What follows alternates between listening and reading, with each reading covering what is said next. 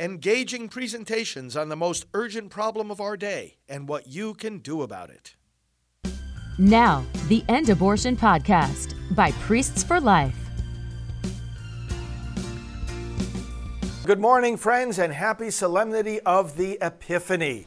This is our daily scripture reflection, and today we sure have a lot to talk about with the richness of this feast. I'm glad that you're joining us on this Lord's Day morning. Let me know where you're from and who you are. I see your comments right in front of me. If you see me look off that way, it's because I can see you, at least in the words that you're sending. And we want to pray for each other, of course, during this time when we reflect on the Lord's words and let the Lord speak to us in His Word. And I also want to encourage you in our ongoing pro-life work. We're getting many things ready for the great events in Washington, D.C. just 2 weeks from now. Really great thing. In fact, 2 weeks from today is the 50th anniversary of the now defunct decision Roe versus Wade. 2 weeks from today, we're going to be standing in front of the Supreme Court for a memorial service, and 2 days before that, of course, is the March for Life, the National Prayer Service that I'll be leading in Constitution Hall. And I hope you can come. Join me in prayer. It's an interdenominational service, as we've been doing the last over 25 years. And I want to be able to celebrate with you the reversal of Roe. We're going to honor the pregnancy centers. There's just a lot coming up, and we'll update you more about all that. But to get to the matter at hand, let's go to the Word of God. Let's look at the readings for today and learn what this Solemnity of the Epiphany is all about. The manifestation of the glory of God, showing us who this child born at Christmas really is, and showing us who we are and how we can continue to manifest the glory of God in our own lives, in our choices, in our virtue, in our holiness, in our witness for life. The first reading today comes from the book of the prophet Isaiah, chapter 60, and here's how it reads. Rise up in splendor, Jerusalem, your light has come. See, the glory of the Lord shines upon you. Darkness covers the earth, and thick clouds cover the peoples. But upon you the Lord shines, and over you appears His glory. Nations shall walk by your light, and kings by your shining radiance. Raise your eyes and look about. They all gather and come to you. Your sons come from afar, and your daughters in the arms of their nurses. Then you shall be radiant at what you see. Your heart shall throb and overflow. For the riches of the sea shall be emptied out before you. The wealth of the nations shall be brought to you. Caravans of camels shall fill you. Dromedaries from Midian and Ephah, all from Sheba shall come, bearing gold and frankincense, and proclaiming the praises of the Lord. Let's say together this responsorial psalm with the response, Lord, every nation on earth will adore you. Lord, every nation on earth will adore you. O God, with your judgment endow the king, and with your justice the king's son. He shall govern your people with justice, and your afflicted ones with judgment. Lord, every nation on earth shall adore you. Justice shall flower in his days, and profound peace till the moon be no more. May he rule from sea to sea, and from the river to the ends of the earth. Lord, every nation on earth shall adore you. The kings of Tarshish and the isles shall offer gifts. The kings of Arabia and Seba shall bring tribute. All kings shall pay him homage. All nations shall serve him. Lord, every nation on earth shall adore you. For he shall rescue the poor when he cries out, the afflicted when he has no one to help him. He shall have pity for the lowly and the poor. The lives of the poor he shall save. Lord, every nation on earth shall adore you. The second reading today comes from St. Paul's letter to the Ephesians, and we read in chapter 3, Brothers and sisters, you have heard of the stewardship of God's grace that was given to me for your benefit, namely, that the mystery was made known to me by revelation. It was not made known to people in other generations, as it has now been revealed to his holy apostles and prophets by the Spirit, that the Gentiles are co-heirs, members of the same body, and co-partners in the promise in Christ Jesus through the gospel. And what is the gospel reading of today? Well, it comes from Matthew chapter 2. And this is, of course, the visit of the Magi, one of three events that the Epiphany points to. Let's read Matthew 2, 1 to 12. When Jesus was born in Bethlehem of Judea, in the days of King Herod, behold, Magi from the east arrived in Jerusalem, saying, "Where is the newborn King of the Jews? We saw his star at its rising and have come to do him homage." When King Herod heard this, he was greatly troubled, and all Jerusalem with him. Assembling all the chief priests and the scribes of the people, he inquired of them where the Christ was to be born. They said to him, "In Bethlehem of Judea, for thus it has been written through the prophet, and you, Bethlehem, land of Judah, are by no means least among the rulers of Judah, since from you shall come a ruler who is to shepherd my people Israel." When Herod called the Magi secretly and ascertained from them the time of the star's appearance, he sent them to Bethlehem and said, "Go and search diligently for the child. When you have found him, bring me word, that I too may go and do him homage." After their audience with the king, they set out. And behold, the star that they had seen at its rising preceded them, until it came and stopped over the place where the child was. They were overjoyed at seeing the star, and on entering the house they saw the child with Mary his mother. They prostrated themselves and did him homage. Then they opened their treasures and offered him gifts of gold, frankincense, and myrrh. And having been warned in a dream not to return to Herod, they departed for their country by another way. And so that is the gospel of today being read throughout the world. Brothers and sisters, this is one of the key feasts of the Christmas season. Now you realize we are in the Christmas season. It concludes at the end of tomorrow. Tomorrow is the feast of the baptism of the Lord, Monday, January 9th. It doesn't always fall on that date. These dates vary from year to year, depending on depending on how December 25th falls in the month of January. And today is the solemnity of the Epiphany. So I mentioned there are three things that Epiphany means: manifestation, revelation. And what the event we just read about is one of those manifestations. What child is this? This is a king that is to be worshipped by all the nations. And this is what the visit of these Magi signifies. By the way, traditionally we think of them as three because the gifts mentioned are three, but it might have been more. It might have been a dozen of them that came. Scripture doesn't tell us for sure. But what we do know is what is being revealed. And the other two events are his baptism, which we celebrate tomorrow as a separate feast day, because at his baptism it was revealed who Jesus was. Remember, the voice of the Father was heard, the Spirit came down on him like a dove. And also the wedding feast at Cana. It was revealed that he has power. His glory was revealed. His disciples began to believe in him because he did a mighty miracle, changing the water into wine. In fact, the best wine that those people had ever tasted. But let's look at what this Epiphany means. Of course, we have to have a feast of the Epiphany because this is why God came, to reveal himself.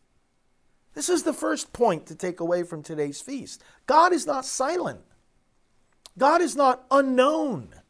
John writes in the book of Revelation, "I looked up and I saw an open door in the heavens." Friends, God has not hidden himself behind a closed door. God has opened the door of revelation. We know what he thinks. Now, we can't know all of God because God is infinite. To know all of God, you'd have to be God. But we do know certain things, and that knowledge is sure.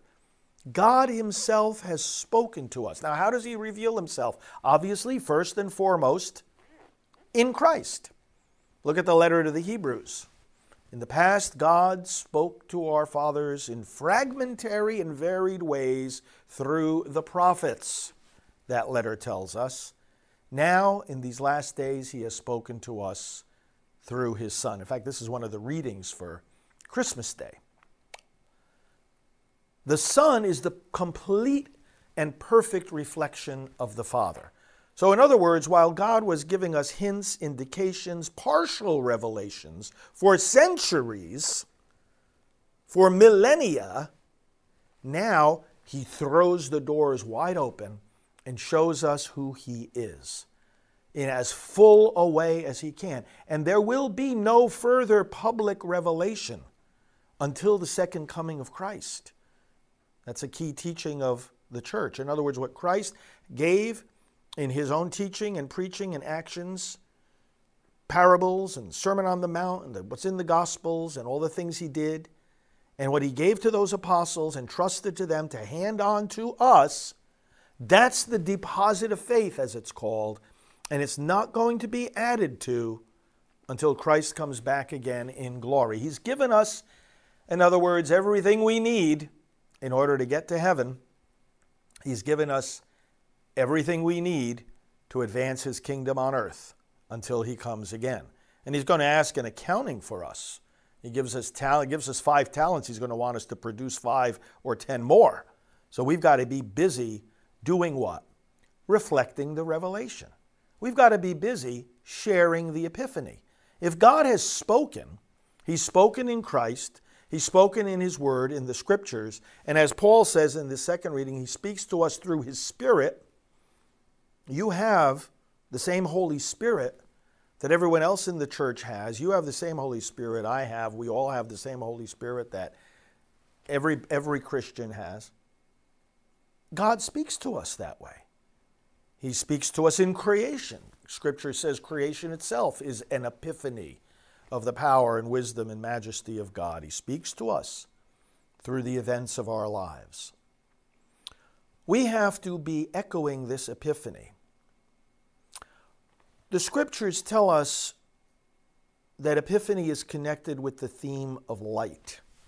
See what Isaiah says here. Your light has come. Reminds us, doesn't it, that Christ Jesus himself said, I am the light of the world.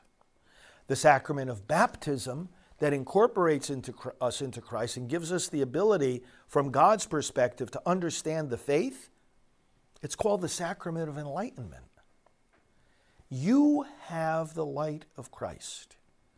In fact, Scripture tells us in Christ, you and I are light. It's not just that we have the light. It's not just that we see the light. And this is a key lesson of the Feast of the Epiphany, that we are light. We worship the light that has come into the world. We don't run away from it. We don't try to put it out like some people do. We worship. That's the first imperative of the Feast of the Epiphany. The first lesson is that God has revealed himself, like I already said. The first imperative is we must worship him and accept the light. The second imperative is we must be light and spread it. You are not darkness. Paul tells us you are light in the Lord. And Jesus says, let's go to Matthew chapter 5, verse 13, where in the middle of the Sermon on the Mount, he says this, you are the salt of the earth, but if the salt loses its saltiness, how can it be made salty again? It is no longer good for anything except to be thrown out and trampled by men. You are the light of the world. A city on a hill cannot be hidden. Neither do people light a lamp and put it under a bowl. Instead, they put it on a stand, so that it gives light to everyone in the house. In the same way, let your light shine before men, that they may see your good deeds and praise your Father in heaven. Not that they may praise you. They may, in fact, praise you. But that's not what you're looking for. You're looking for the praise to go to the one who made you light. This is an imperative of the Feast of the Epiphany, that we be light, that we not hide our faith, that we not hide our virtue, that we not be silent about the kingdom of God, but rather that we speak. We must be light, not just by example. You know, the Second Vatican Council had a lot to say about the mission that you and I have been given directly from the Lord to carry out his work in the world, is that marvelous decree on the apostolate of the laity that says you have been assigned to the apostolate by the Lord himself. You don't have to be ordained to the diaconate or the priesthood to be assigned by the Lord himself to proclaim his gospel. You have been assigned by the Lord himself to proclaim his gospel. You know, it's been said there's no such thing as secret discipleship. Either the discipleship will destroy the secrecy, or the secrecy will destroy the discipleship. Not only does Jesus say, you are the light of the world, it can't be hidden. He says, go and proclaim the gospel to every creature. You know, the Jerusalem cross, there's the cross, and then on the four corners of the cross, there's four other crosses. This gospel will be proclaimed to all the nations, beginning at Jerusalem, Jesus said on the first Easter night. Go to the four corners of the earth. That's what that Jerusalem cross symbolizes. You're part of that. We are part of that. To whom are we to be light? Well, first of all, those within our closest circle. Parents, you are the primary light for your children, to reflect the light of Christ, and spouses to reflect it to one another, and to your grandchildren, and to your neighbors. But you're the first ones to reflect the light of Christ to those children that he has given you. Sure, you can use the help of others, teachers in school, maybe even Christian schools or Catholic schools, but they don't take the place of the responsibility that you have. You're the primary one to be light for them. Light to all our brothers and sisters in whatever circle of influence we have. We're to be light. We epiphany God. We manifest and reveal the God who reveals himself. Not only when we speak about the faith, which we must do, as Peter says, always be ready to give a reason for the hope that you have. Don't just be Christian, be able to talk about it. But we also manifest it by our virtue. You are an epiphany of God when you forgive your enemy the wrong that he or she has done to you. You are the epiphany of God when you are joyful in the midst of adversity. You are an epiphany of God when you're generous, when you give above and beyond what somebody would even expect. You are an epiphany of God when you speak up against the evils in the world, especially when those around you are dead silent and dead in their silence. You're an epiphany of God when you speak up for life. When you speak for those that can't speak for themselves, as I know that so many of you do in conjunction with our Priests for Life ministry, you are an epiphany of the one who gave them their right to life and who vigorously defends it. You're an epiphany of God when you stand in front of those abortion facilities, as many of you do, and witness prayerfully and peacefully, even joyfully, while our heart breaks in sorrow over the killing of these babies. Nevertheless, we have joy that Christ has conquered death. You're being an epiphany when you're standing there. Not just you yourself, but together with all the body of Christ who come out in front of those places in the heat and in the cold, in the snow and the rain, in the wind, and among the curses and spitting. Have you ever been spat upon? Happened to me, and I was praying in front of an abortion facility. It was out in the state of Washington. And there we were peacefully praying, and I noticed this guy come walking from, everybody was standing still, so it was very noticeable that one guy was walking towards us very deliberately. I was leading the prayers. It was the rosary. He walks right up to me and spits in my face. I didn't stop leading the prayers. The priest who was standing next to me gave me a handkerchief, wiped off the spittle, and we continued undeterred. He just turned around and walked away. We are an epiphany of God when we're standing out there at these places of death. And that's why the enemies of the light want to try to intimidate us. It doesn't work. They want to try to put out the light. But what does Scripture say? The light shines on in the darkness, a darkness that cannot overcome it. Has not overcome it, will not overcome it, because the light is Christ. He is manifest today. Let me bring this to a conclusion by referring to a great document of the church, one of the greatest. St. John Paul II's document, The Gospel of Life. It was just 2 years after he issued this document, he issued it in 1995, that I worked under his pontificate there at the Vatican, at the Council for the Family, which oversees the pro-life work of the church. And this document was front and center in everything that we were doing. He begins the document by referring to Christmas.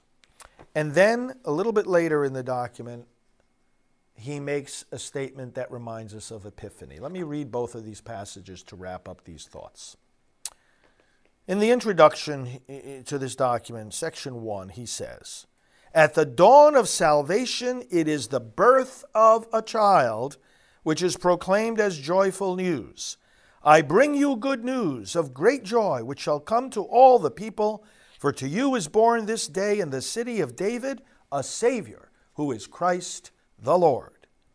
The source of this great joy is the birth of the Savior.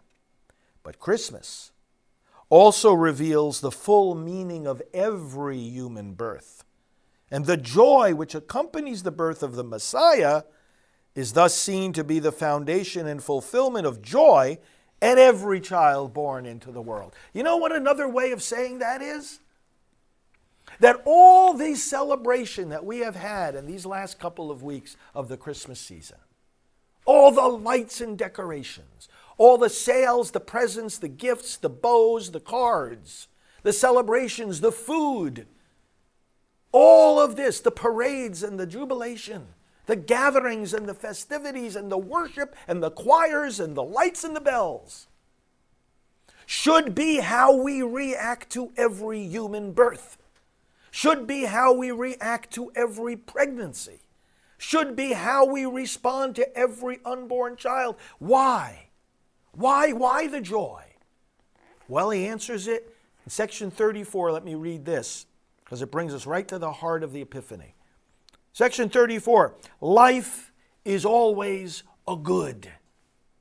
This is an instinctive perception, John Paul writes, and a fact of experience. And man is called to grasp the profound reason why this is so. Why is life a good? This question is found everywhere in the Bible.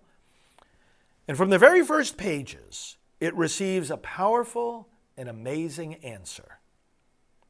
The life which God gives man is quite different from the life of all other living creatures, inasmuch as man, although formed from the dust of the earth, is, and here's the answer, a manifestation, epiphany, of God in the world, a sign of His presence, a trace of His glory.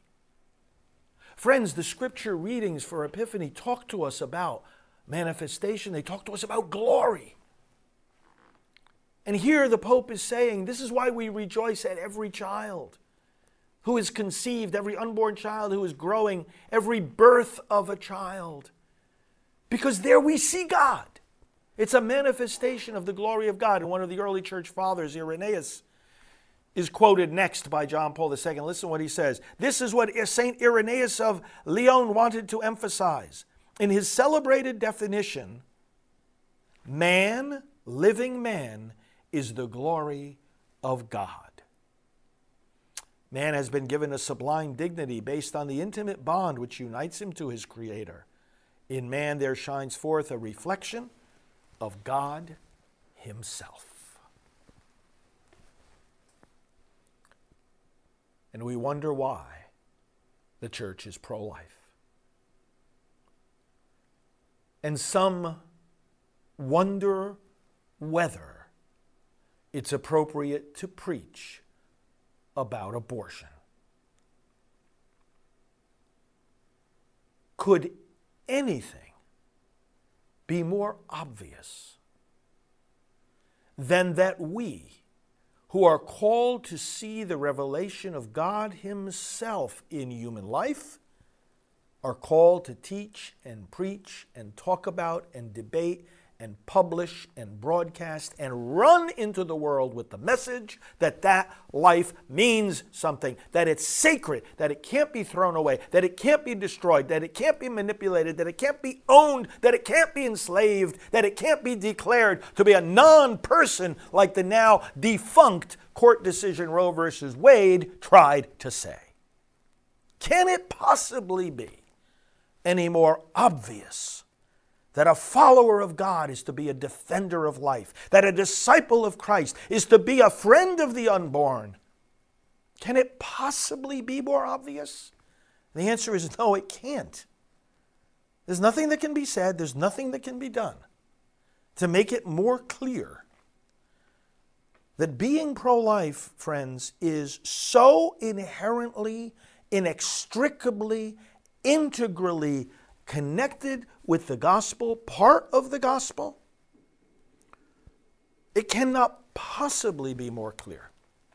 So let's rejoice on this Feast of the Epiphany, and let's let this celebration really raise us up to a more confident and constant proclamation that the glory of God has come into the world, that the light shines in the darkness, and that that light, that glory is Jesus Christ, and He is seen in every human life, no matter how burdened, how small, how dependent, how young, how frail. He's there. He shows up. So happy Epiphany, friends. And thanks for your support, your ongoing support of our work. You know, ever since the strange events of the last couple of weeks that have happened to me, I want to tell you something of what has happened. The support for our work has skyrocketed. You know, I've often said in these broadcasts, I think sometimes people don't know what I mean, that, you know, we all have enemies, right? You have enemies, I have enemies. And I'm not saying I have more enemies than anybody else does. I'm not saying I have worse enemies than anybody else does, but I am saying one thing. I've got the dumbest enemies around. What they've tried to do to me, limiting what I say, limiting what I do, it has only increased. The support and the enthusiasm and the generosity with which people rally around this work. Because it's not about me, it's about what I was just talking about. That we have brothers and sisters who are being trampled down. This is a Holocaust. We're living in the midst of a Holocaust. And people are looking around and thirsting for light. For those that are going to stand up and say something when so many people are silent.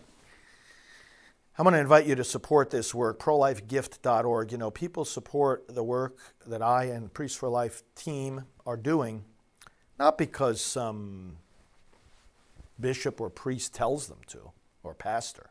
That's not why they support us. They don't stop supporting us if they tell them not to. They support us precisely because we're saying and doing the things that they wish their pastors were saying or doing, but they're not. We're going to do them faithfully, clearly, more vigorously than ever. You can be sure. Take our hands, we'll take your hands. We're going to bring this task to completion, no matter what the obstacles are. And now I thank you in advance for your faithfulness, for your generosity. ProLifeGift.org.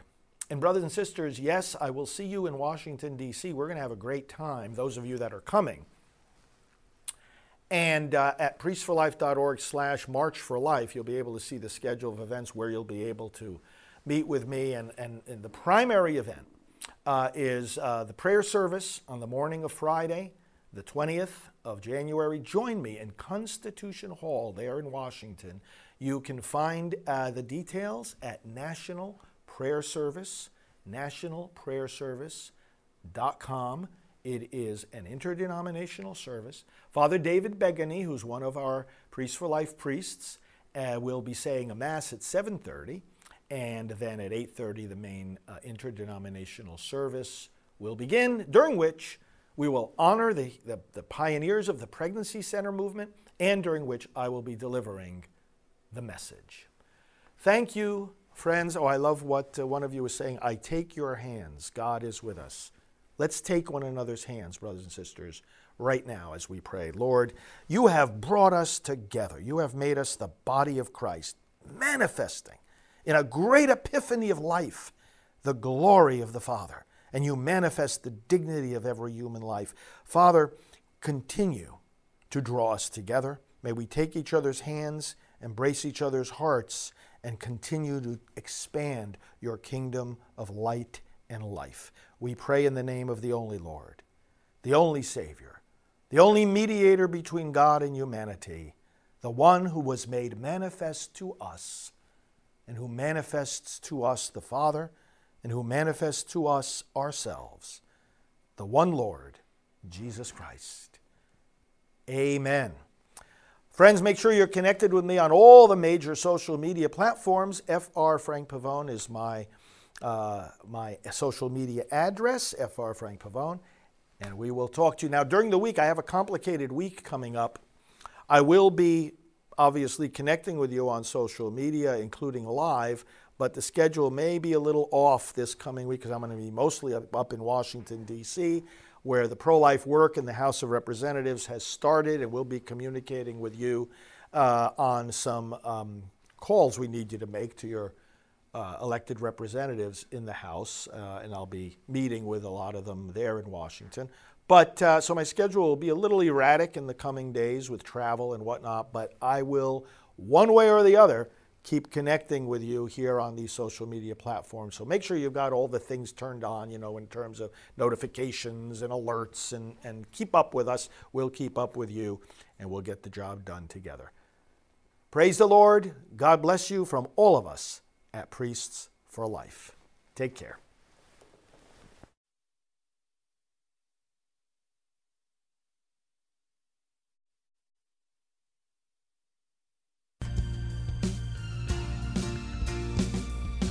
This has been the End Abortion Podcast. To learn more, to help end abortion, and to connect with us on social media, visit endabortion.net.